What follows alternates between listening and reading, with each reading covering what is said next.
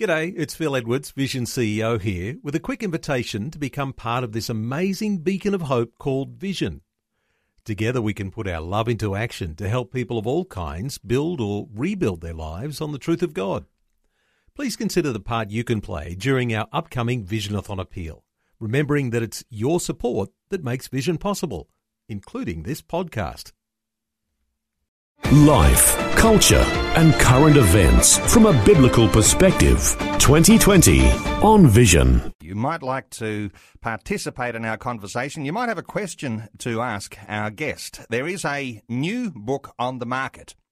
It's described as a story that needed to be written because so many of us have not had the chance to hear it in our normal educational experience.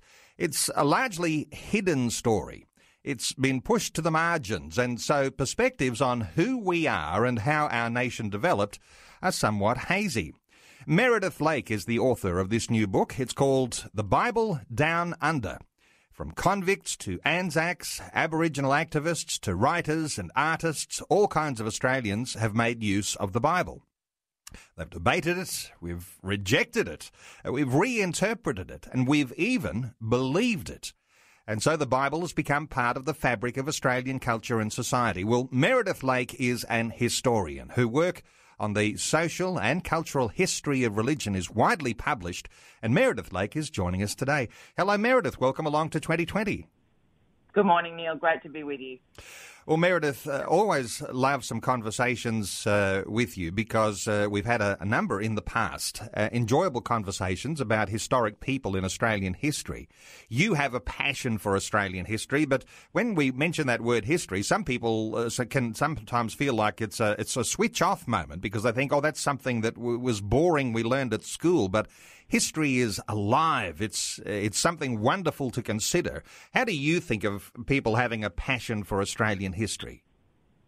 Well, I think what really grabs me about history is that it's all about people. I mean, we all have friends and family that we love or that are fascinating to us or that we want to spend time with. And for me, learning about history just extends, the range of people that I might get to know or whose perspective on the world I might try and understand, meeting different people to me in the past, thinking about the world they lived in. For me, that's the real interest of it. And when you get to do it as a professional historian, sometimes that comes right down to actually reading their diary or actually reading their mail or something like that. And it's that human element and trying to understand the world from somebody else's shoes that really grabs me, I think. And where it really gets interesting is in the hidden history. Now, that almost sounds like there's a little bit of a conspiracy theory, but nations everywhere, and I imagine historians throughout history, have been rewriting a whole lot of history, and sometimes from political, sometimes from ideological perspectives. What do you understand about the hidden history of Australia? Well, I think I don't want to be an advocate for this idea of a conspiracy theory. If you think about, say there's a car accident, everybody who was a witness, whether they were the driver or the passenger or somebody walking past on the street or the driver of the other car, everybody has a different perspective on what actually happened and, what was the nature of the accident, how did it happen, why did it happen, what are the implications. And I think one of the things we need to learn from history and to do good history is to learn to listen to other voices and to take seriously different perspectives because none of us have the whole truth about the past of our own. We all know in our own lives that it's difficult to understand our own motivations sometimes, let alone somebody else's. And that becomes even more difficult when you're dealing with people who lived a long time ago.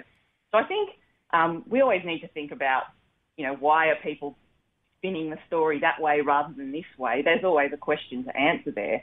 But I think as Christians especially, it's important to be generous listeners and to try and understand why people see the world from where they do and to enter into a dialogue about that rather than, get defensive or say, but you're not hearing me. And to actually, to do that really well, there's kind of an ethics, if you like, of listening that I think needs to shape the way we think about the past.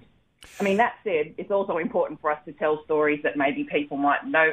Just personally, I've been really enriched by, studying the past and learning about people with a similar faith to mine who've lived in a different time.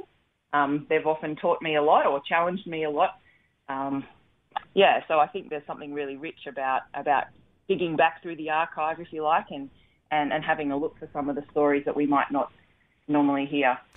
Well, Meredith, sometimes you might recall recent years, and there was a review of the Australian education curriculum because it was felt as though a lot of our Christian history was written out of the education curriculum. So when we talk about the spin we have on history, there is a sense, isn't there, in which whoever's in power, whoever gets to dictate what's in the education curriculum gets to say, what we ought to understand about our history from the past. And where the Bible comes into all of that, that's really something for Christians we ought to be taking a special note of, being very aware of. But this whole spin idea is very much alive, isn't it? Well, I'm familiar with that. That review into the curriculum curriculum's always political, isn't it? What do we think people need to know? What do we need for good citizenship? What knowledge, what information, all those things. Education's always been a contentious thing. It has been the whole, since the 19th century.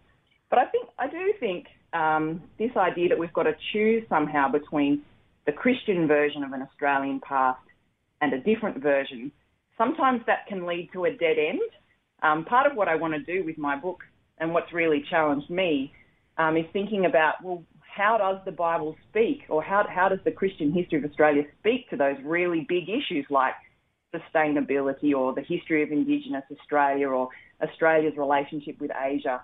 So I don't think we have to pick between, the history of Christianity and those other big themes. I think if we want to understand the complicated history of Indigenous Australia, for example, we need to understand the way non-Indigenous people have related to the Bible and what they've taken out of that and how they've applied that to the question of race relations. We need to listen to the voices of Indigenous Christians who have their own perspectives that are very powerful on these kinds of issues. And so I think we might do better to avoid feeling trapped into a either-or scenario when we come to the past. And again, to try and be generous listeners, but also to see that the story of the Bible certainly is integrated into all these other themes, not as its own special topic that needs its own kind of airtime. So, part of what I want to do with my work is to say, when we're talking about the history of race relations and Indigenous Australia, let's listen to what Indigenous Christians have to say. Or when we're talking about the way we relate to the land and the environment, let's think about how people have made sense of the Bible and that verse in Genesis, for example, to subdue the earth, and how have they interpreted that? What has that meant for the way we've related to the land? And that to actually integrate kind of the story of the Bible and what people have done with it, with all those big themes, actually gives everybody a richer kind of story and a richer perspective. Well, Meredith, it was Australia Day last Thursday. This coming Friday, the 3rd of February, is the actual anniversary date of the very first church service on Australian soil. And right. and I know you love the story of Richard Johnson, the first chaplain who came on the first fleet. And interesting when there's so many different dimensions here when you start to talk about Indigenous relations in Australia and the impact that the Bible had in a community that began in Australia with the first fleet. That had a godly man on board, but everybody else, well, not everybody, but there was a majority of people were convicts who weren't interested in the Bible. But let me get your impressions as to the very first arrival of the Bible on Australian soil and the fact that it had effectiveness in helping to shape some of that early community as the first fleet arrived, and including the Indigenous population around Sydney at that time. What are your thoughts on the Bible right from day one? Well, I think you're right. Johnson is one of the fascinating people in Australian history. He was quite newly married, younger than I am now when he departed from Britain. He actually didn't want to come. He was kind of a homebody, really. When he was asked, do you have the spirit of a missionary, he was like, oh, no, I'm quite happy to continue my parish ministry here. So it was a really big deal for him to kind of, he prayed about it, cried fasted about it, and eventually got on the boat, and really had quite a tough time of it. But he really had this strong conviction that if this was God's work, God would be with him, and God would do whatever God was planning, and that he needed to just go with the flow on that. And he came with the Bible. He brought crate loads of Bibles, actually. And I'll give you a quote. He said, "It's a sacred book given by the inspiration of God, the only sure and infallible guide." So he basically had the highest possible view you could of the Bible. He had no doubt that this was the word that the convicts and everybody else needed to hear. And he really devoted his whole ministry to that, not just preaching in his church, but visiting convicts in their huts and talking to them. And I think that kind of more pastoral kind of ministry was where he was really in his element. But yeah, he had a really hard time, and so did his wife, Mary. They lost their first child, which, you think that must have been devastating, so isolating in the early colony. But they also got caught up in kind of the politics of the early settlement. So obviously the British arrived. They're trying to establish their own settlement, which is on land that other people already live in and already claim as theirs. And he, as part of that, he took in an Aboriginal girl called Buron. And now her story is a bit hard to piece together because she obviously didn't leave a diary for us to read. But she's mentioned in lots of the journals that the First Fleet officers wrote, so we can kind of get a bit of a sense of who she was. She grew up around Parramatta, which is now in Western Sydney, and she was the daughter of a clan elder there, Nalgaran. And many of her people were victims of the smallpox epidemic that basically, it killed half the Indigenous population of Sydney in the second year after the British arrived. This devastating epidemic. She caught smallpox, and the British officers found her and brought her to Sydney, and she recovered, and then went to live with Richard and Mary Johnson in their hut. And she lived with them for about 18 months. She was probably between 12 and 15 years old at that time. And basically it's the first close encounter that an Aboriginal Australian has with, a Christian who's really serious about the Bible, not just as a civilizing thing, if you like, but as a thing that might transform somebody's whole life and eternal future. And Johnson tried to teach her to read in English and to speak some English, did the ABCs, presumably using the Bible as the text for their lessons. He taught her the Lord's Prayer and tried to talk to her about a supreme being, as he put it. And they have this really interesting relationship. Buron's not convinced of Johnson's message or of the way of life that he and Mary are modelling, and she eventually returns to the bush and to her own people after about 18 months, decides not to wear a petticoat anymore and not to act as a translator for the colonists, but to return to the way of life that she's grown up in, that she still values very highly. So she has a really close look at you, if you like, at kind of white society in those very early years and decides to reject it.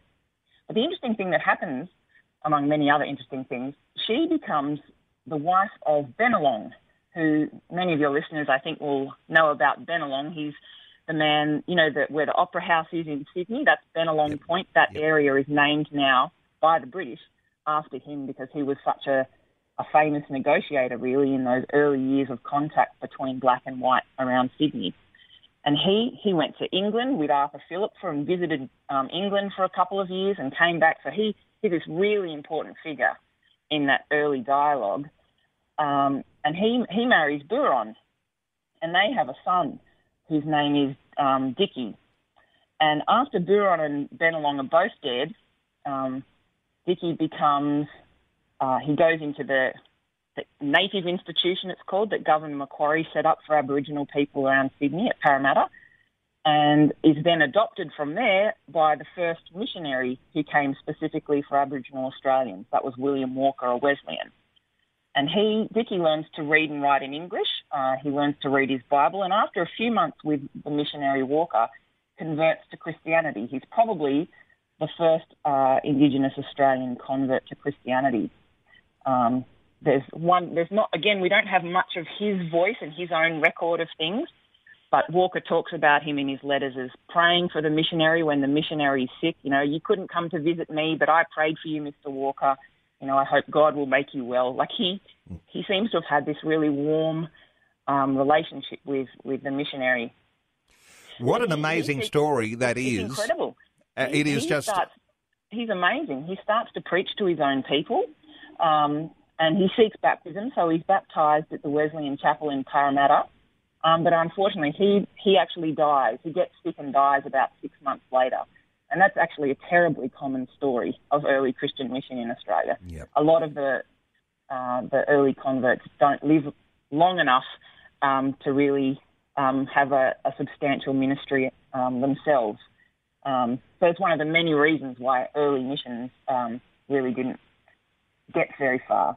But it's all like that's the son of Buron who lived with the chaplain.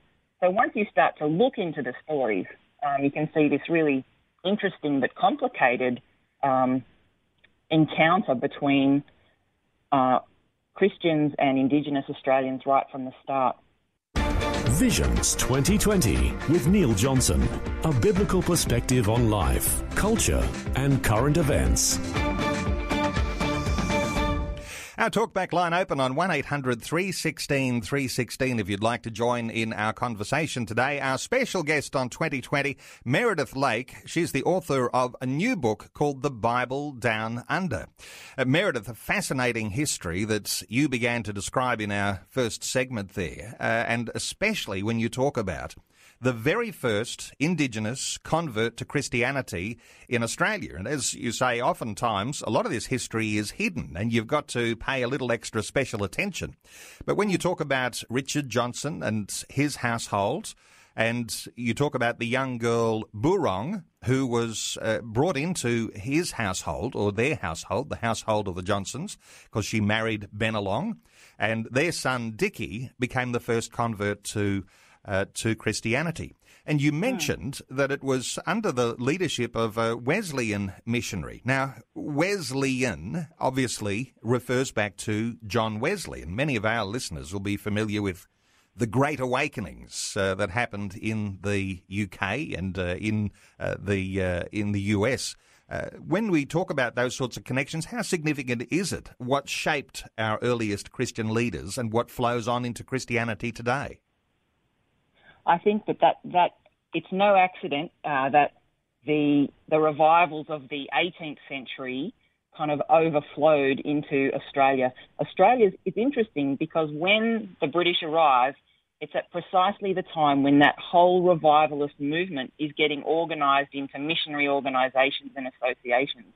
So within about 10 or 15 years of the British arriving in Australia, you get the Church Missionary Society, the London Missionary Society, the Wesleyan Missionary Society, the Baptist missionary organisations. The settlement of Australia by Europeans coincides with the great, not just the revival itself, but its translation into kind of institutional forms that has kind of the staying power, if you like, to last right through the 19th century. And that's where some of the energy and the resources for the spread of Christianity to Australia really comes from. So Johnson's a great example, actually. So when he comes, the Methodists, so John Wesley's group, if you like, haven't actually left the Anglican Church yet. So a lot of kind of people with a Wesleyan kind of heart are still within the Anglican Church, and Johnson's one of those. He's actually the protege of John Newton, the famous hymn writer who wrote Amazing Grace. John Newton wrote to Johnson the whole time he was in Sydney, encouraged him, said, look, you mightn't be seeing much fruit, but you know, you're planting an acorn, God will grow the oak tree. You just got to keep going. So there's all this kind of, William Wilberforce wrote to Johnson and to Samuel Marsden, kind of that British revival really flows through into Australia. And even once the Wesleyans split off from the Anglicans, what happens in Australia is you get both. You get the Church Missionary Society, which is the Anglican one, and the Wesleyan missionary societies of their own, which is where William Walker, that first missionary to Aboriginal people, he was connected to them. So all those things flow straight over to Australia and really give it its energy. It is an amazing history. Our Christian history goes back further than the First Fleet, and all of that shaping that happened in our first chaplain has overflowed into Australia. Now, it's interesting, and you can draw connections, and there are dimensions to explore when we think of Australia Day last Thursday. And of course, there is a growing movement in Australia that calls Australia Day Invasion Day. And it's an interesting, and I'll get your perspective, Meredith, because when we think of our history and what happened from the First Fleet's arrival and over these 200 plus years since that time, the influence of the Bible, how do you reflect on how influential the Bible has been? Because I suspect if it hadn't been Richard Johnson on the First Fleet, if there had been no Bibles, there would have been a dreadful major catastrophe for the Aboriginal people.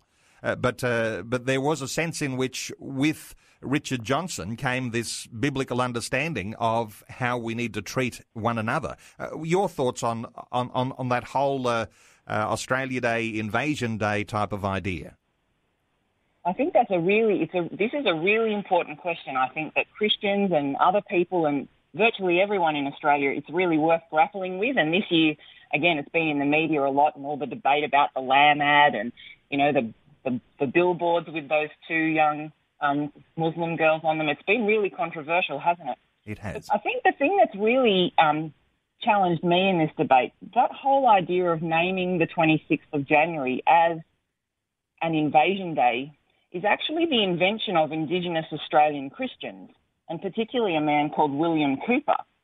And it's another example of where if we feel forced to choose between, it's the arrival of the Bible or the naming of Australia's colonial past, we can get into difficulty. I actually think that what we need to see is that the Bible it's been interpreted in all kinds of ways. There's been the Christian version, there's been the government version, there's been the skeptical version, and it's out of the argument around that we get these big questions in our culture. But I'll just give you a bit of William Cooper. So he lived in the late 19th, early 20th centuries, and he was a Victorian Indigenous man who converted to Christianity and became a real leader of his community. And he led the first Indigenous deputation to an Australian Prime Minister in 1838, and with a bunch of other Aboriginal Christians, helped draw the attention of white Australians to some of the injustices that have occurred in our past. And I'll read you some of his letter to the Prime Minister, because I think this is really fascinating. He said, "The British saw this as a new country, but this country wasn't new. It was already in possession of and inhabited by millions of blacks who owned their country as a God-given heritage." And he's drawing on the idea in Acts there that, God chooses who should live where in this argument. He says, "From the standpoint of an educated black who can read the Bible, on which the British Constitution and custom is founded, it's amazing that God gave the earth to man, but so-called Christians interfered with God's arrangement and didn't even stop at murder to take that which does not belong to them. Again, we state we are the original owners of the country. Morally, the land is ours, but we've been ejected and despoiled of our God-given right, and our inheritance has been forcibly taken from us. How much compensation have we had? How much of our land has been paid for? Not one iota." And he's quoting from Jesus there in the Sermon on the Mount, not one iota. "The history of the manner in which we've been treated these last 150 years, our confidence in a professed Christian nation, standing for good government, justice and freedom, is sadly shaken." And so his great hope actually was to see Christian organisations and other sympathetic friends, as he called them, come forward to help his people as, quote, "we try to persuade the governments to do the right thing. We appeal to all Christian people to view the matter with compassion and do their utmost to help Aboriginal people to get their rights. In the sight of God," he goes on, "we are as valuable as any other men." And this is how he concluded. "The Creator said in his word that all are of one blood. Are you prepared to admit that we are humans with feelings like yourselves in the eyes of Almighty God, that we have our joys and our sorrows, our likes and our dislikes, that we can feel pain, degradation and humiliation just as anyone else? And if you admit that, will you do your bit to see great injustice at least mollified by helping us to get a fair deal before it's too late? And that was Cooper in 1938, and he was the instigator of the Day of Mourning that year, which became actually NAIDOC Week.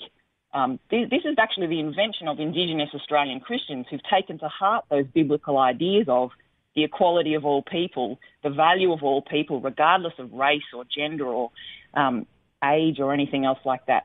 And he's turning that into an argument to challenge wider Australia, including many people who might claim to be Christians but may not have actually been in a heart kind of way at that time, to take seriously this question of, well, how do we relate?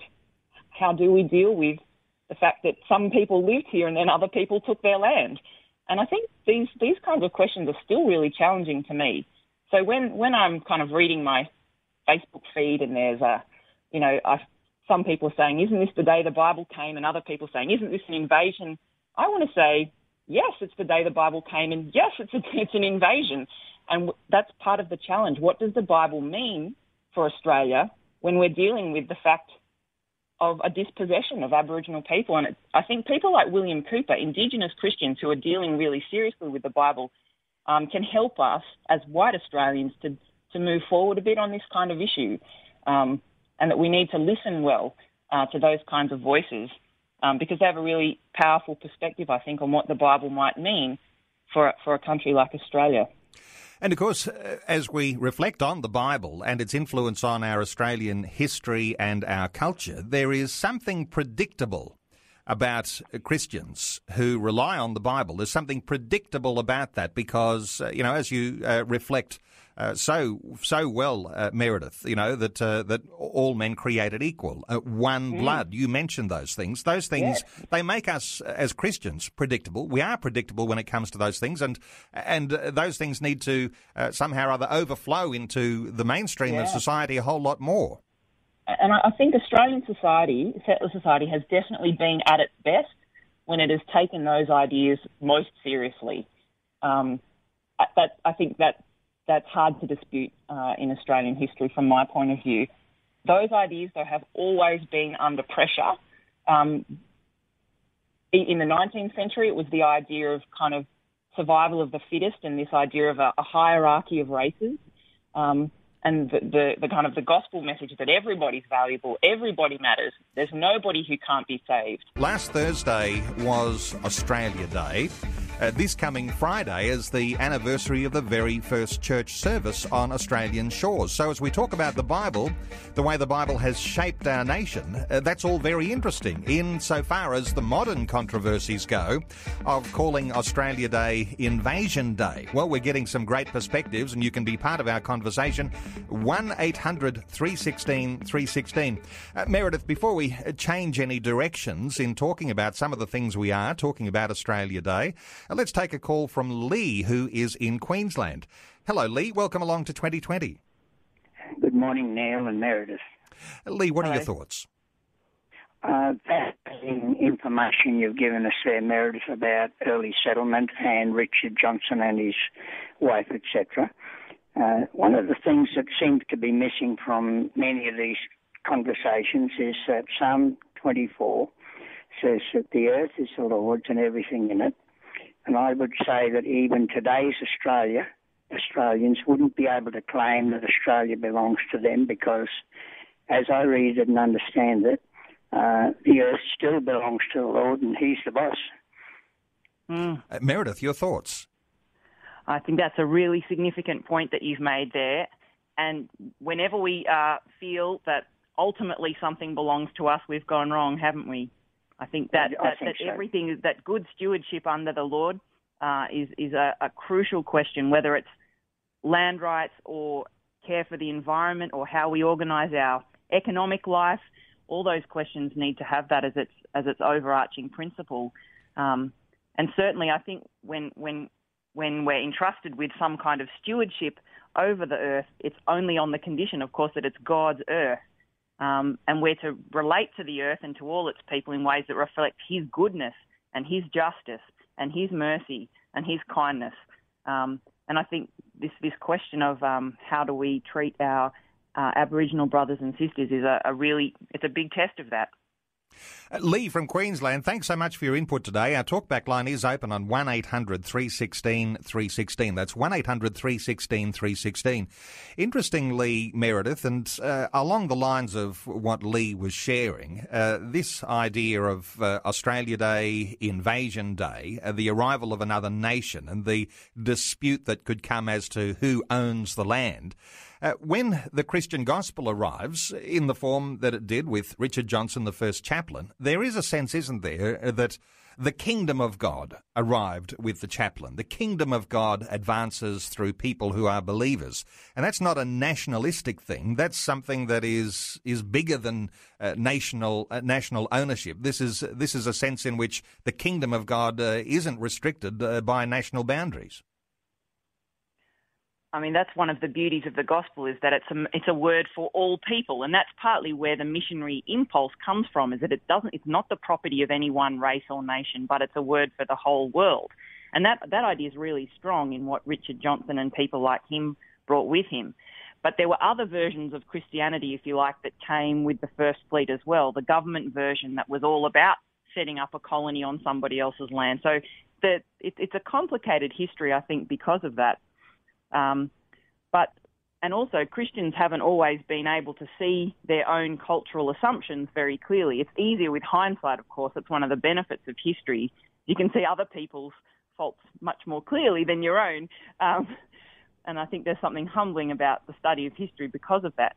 But it's true that I think that sometimes Christians have confused the kingdom of God with their own kingdoms, and that's something we need to be conscious of and wary of in our own time.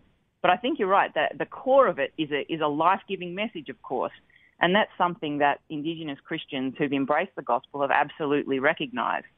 And for Indigenous theologians now, it's a matter of God was here before the Bible, but he hadn't, like he was present with Old Testament Israel before Jesus, but a fuller revelation of who that God was in Christ is something that was still to be given and to be transferred. And actually what happens, it's really when Indigenous people start to convert and become missionaries to their own people that the Indigenous church really takes off. And that's the ultimate proof, really, that it's a word for everybody, not just for white people or for colonisers. The story of the Indigenous church in Australia is the story of Aboriginal people really living that out. So many dimensions to what we can talk about, and I don't want to miss a whole lot of, and we probably will need to go through these things fairly quickly, but let's talk some more about the Bible Down Under and the way that the Bible has shaped Australian society. And I guess if we start talking about charities, if we start talking about the newspapers, if we start talking trade unions, all of these sorts of things, they're big conversations all on their own, but so many dimensions there, Meredith, in the way that the Bible has shaped our culture. I think you're absolutely right. And one of the things that sometimes Christians can feel in our current kind of media environment is that somehow Christian politics is just about pushing some kind of agenda, whereas actually I think for a lot of Christians engaged in public life, it's not so much about hitching your horse to the God cart or something like that, but a welling up of a very personal faith. It's about discipleship, actually, and living out faith in all areas of life. I've got a great quote here from a 19th century preacher called James Jeffress, who was one of the fathers of Federation, really. Not very well known, but one of the long-standing advocates of Federation. I think he really understood that there's this kind of dynamic when you take the Bible into your heart, there's a life there that somehow changes the way you relate to the world around you. This is what he said.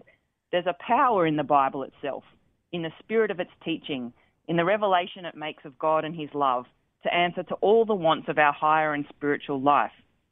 And the Bible, working out its divine mission in a living Christianity, gives a person the power to face danger and conquer difficulty, and to, by the might of self-sacrifice, to regenerate the world. And that dynamic kind of life-giving energy of the Bible as the Word of God lived out has really, it's not the way most Australians have lived, I wouldn't say, but at critical points, key figures have definitely kind of acted out of that kind of living Christianity, if you like. And they're not all on one side of politics or in one sphere of activity. The founder of basically the Australian Union movement, William Guthrie Spence, was definitely one of these people. He was the founder of the Australian Workers' Union and its president for nearly 20 years. He was a Labor member of the New South Wales government and eventually served in the federal cabinets of Andrew Fisher and Billy Hughes. He was a guy, very poor background, learnt to read using the Bible. His mother taught him using the Bible. A Presbyterian, then a primitive Methodist. Eventually he became a lay preacher and a Sunday school teacher and all those things. And he really believed that the founder of Christianity, that Jesus had a message that was about a fair go for the working person, and that's what unionism was all about. That was what it meant to him. He thought that Christianity made it easy and natural for people to act justly and truthfully and honestly. And here's a great quote, my favourite quote.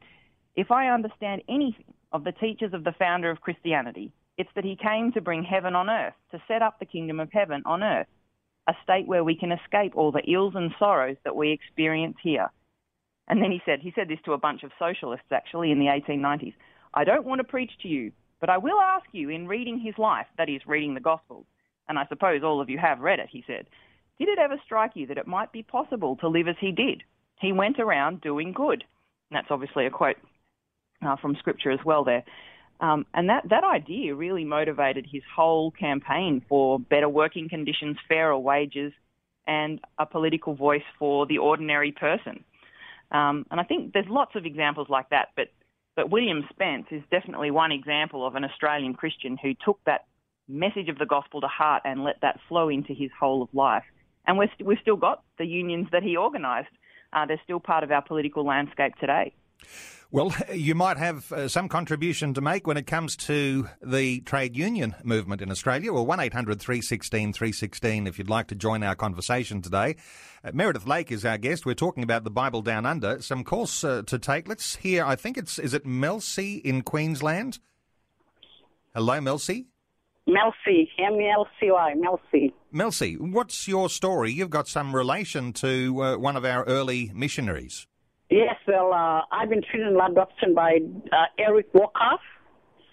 That's from Cherbourg. And that Walker, I believe I know where the Walker from because I really love to get this book. Because my maiden name is Walker.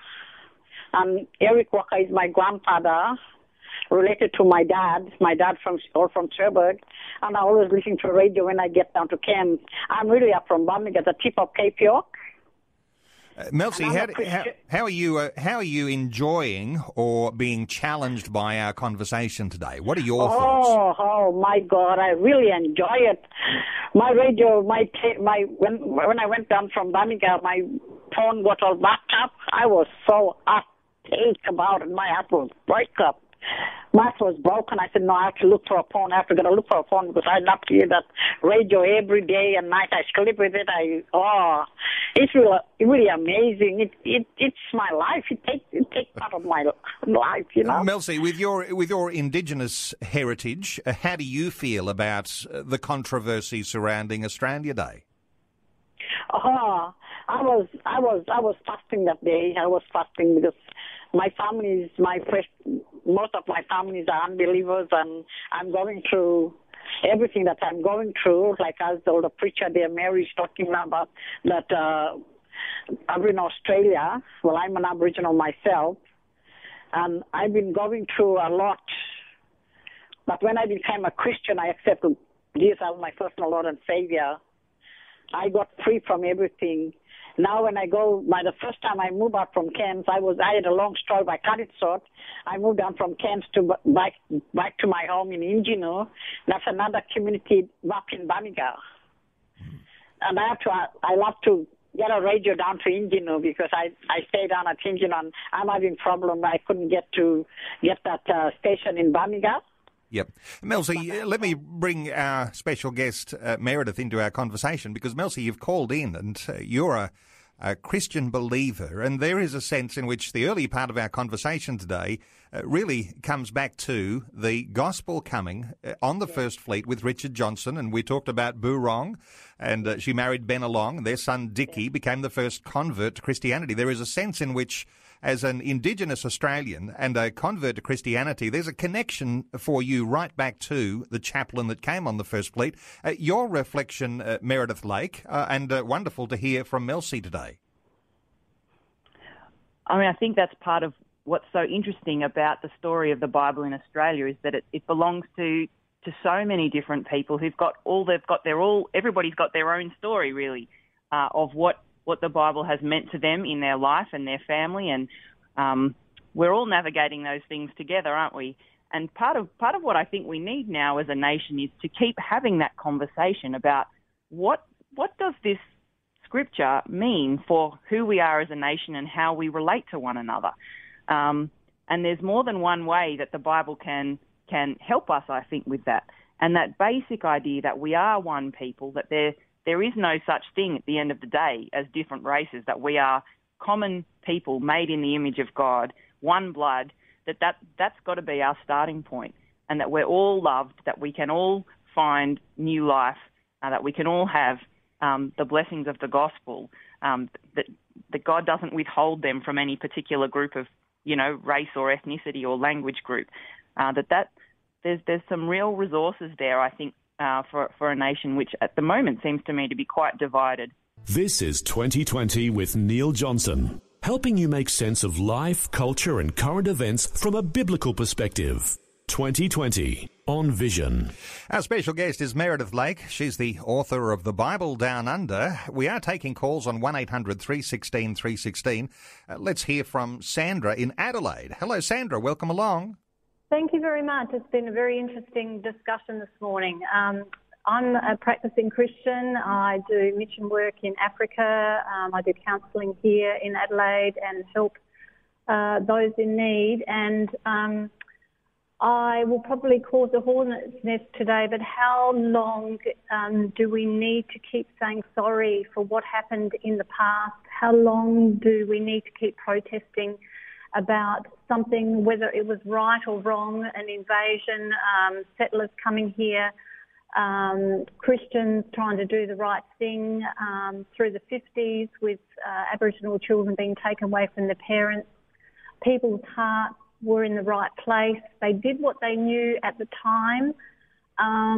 We've been saying sorry for many, many years now, and I'm not saying what happened was right, but we need, as Meredith said, to move forward in love and compassion, and not keep saying sorry all the time for something that happened way back when with our forefathers and people who were trying to do the right thing. Sandra, interesting thoughts. Let's get a dimension there from Meredith. Meredith, what are your thoughts on what Sandra's sharing? I think that you've raised some ideas there that I think a lot of people have been feeling in the last couple of weeks. And you're right that it seems to me to have been very polarised, this particular Australia Day that's just gone. I think just personally, my own reflection is that as Christians, I think we need to be careful not to feel wearied by repentance. That's one of the marks of the Christian life is being able to say sorry, which we all need to do all the time in all kinds of spheres of our life. And I think as a church we have an opportunity to model actually that kind of really deep repentance, because we know what it's like to have wronged God and to have received his forgiveness and to have been healed by that. And I feel like we actually have nothing to lose by being fairly repentant all the time for all kinds of injustices. And I think this one's a tricky one. How past is the past is a question I'm always asking myself as a historian. Part of the reason I love history is because it speaks to the world I live in now. And I think from the Indigenous perspective that I've read around this time, part of the issue is that injustice isn't just confined to the past. And by almost any measure, there's still persistent injustices facing Indigenous Australians today. It's not about blame. It's not about saying this is so-and-so's fault or so-and-so's fault. But I think it's true that this is not a reconciled nation. There's too many deaths in custody. There's too many gaps in health outcomes and life expectancy and educational outcomes for us to say that we're a reconciled society. And we've got resources, I think, in the gospel to do some of that hard work, which includes, I think, saying sorry, listening well, and continuing to do the best we can, knowing that we'll probably be making all kinds of mistakes like the people in previous generations did. And you're right, it's not an option to do nothing, but to know that healing ultimately is God's work, and that we need to stay open to that posture of repentance and to seeking justice in the present as much as we can. And I think the church, more than any other institution, kind of has those deep resources for that. And it can be tiring and it's exhausting sometimes, but I think that's core business for people who've received forgiveness from our Lord. Thank you so much to Sandra from Adelaide, and what a great conversation it's been over this past hour, and we are now short of time. There's so much in your book, and you cover a lot of ground, Meredith, not only the sorts of history that we're talking about with the First Fleet, not only the formation of trade unions and those community organisations, as we touched on briefly, but also interesting aspects of the arts, and even to the point where the Bible in Aboriginal culture and has influenced painting and music, and then more generally across Australian culture, the likes of Henry Lawson and Tim Winton. And you even like to reflect on musicians that have been influential in the sorts of music that they've written. And we won't have time to go into any detail about that today, but I do want to encourage people to get a hold of your new book. Where's the easiest, best place to access this new Bible Down Under book, Meredith? Well, it's been published by the Bible Society of Australia, so you can find it through their website. Also, Coorong Christian Books have them in stock. That's probably the easiest way, Bible Society or Coorong. Okay, and I just encourage people either go to websites for those booksellers, or simply Google The Bible Down Under and Meredith Lake, and you might even discover some other titles that Meredith has also written. Meredith, it's just great getting your insights, and let's do this again sometime soon. There's so many dimensions to cover, and I love these conversations with you. But thank you so much for taking time to share your heart with us today here on 2020. Thanks very much for having me, and thanks to all your listeners. Before you go, thanks for listening. There's lots more great audio on demand, or you can listen to us live at visionradio.org.au. And remember, Vision is listener supported. Your donation, large or small, will help us continue connecting faith to life for hundreds of thousands of people across Australia and around the world. Learn more or donate today at visionradio.org.au.